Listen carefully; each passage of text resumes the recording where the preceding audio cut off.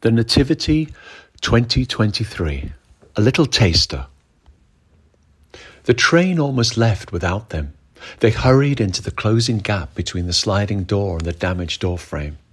They pushed their two battered suitcases first into the already full corridor, and then they squeezed on board.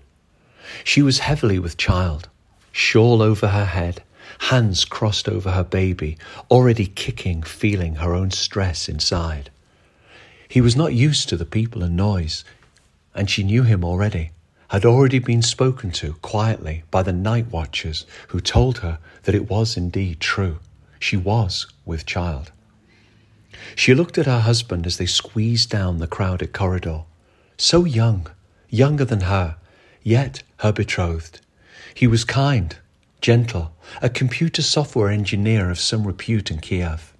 Now without a business, without a home, yet like her, with the most important message to take into the world. She felt the message inside her, hope being born in the life she carried within her. She smiled.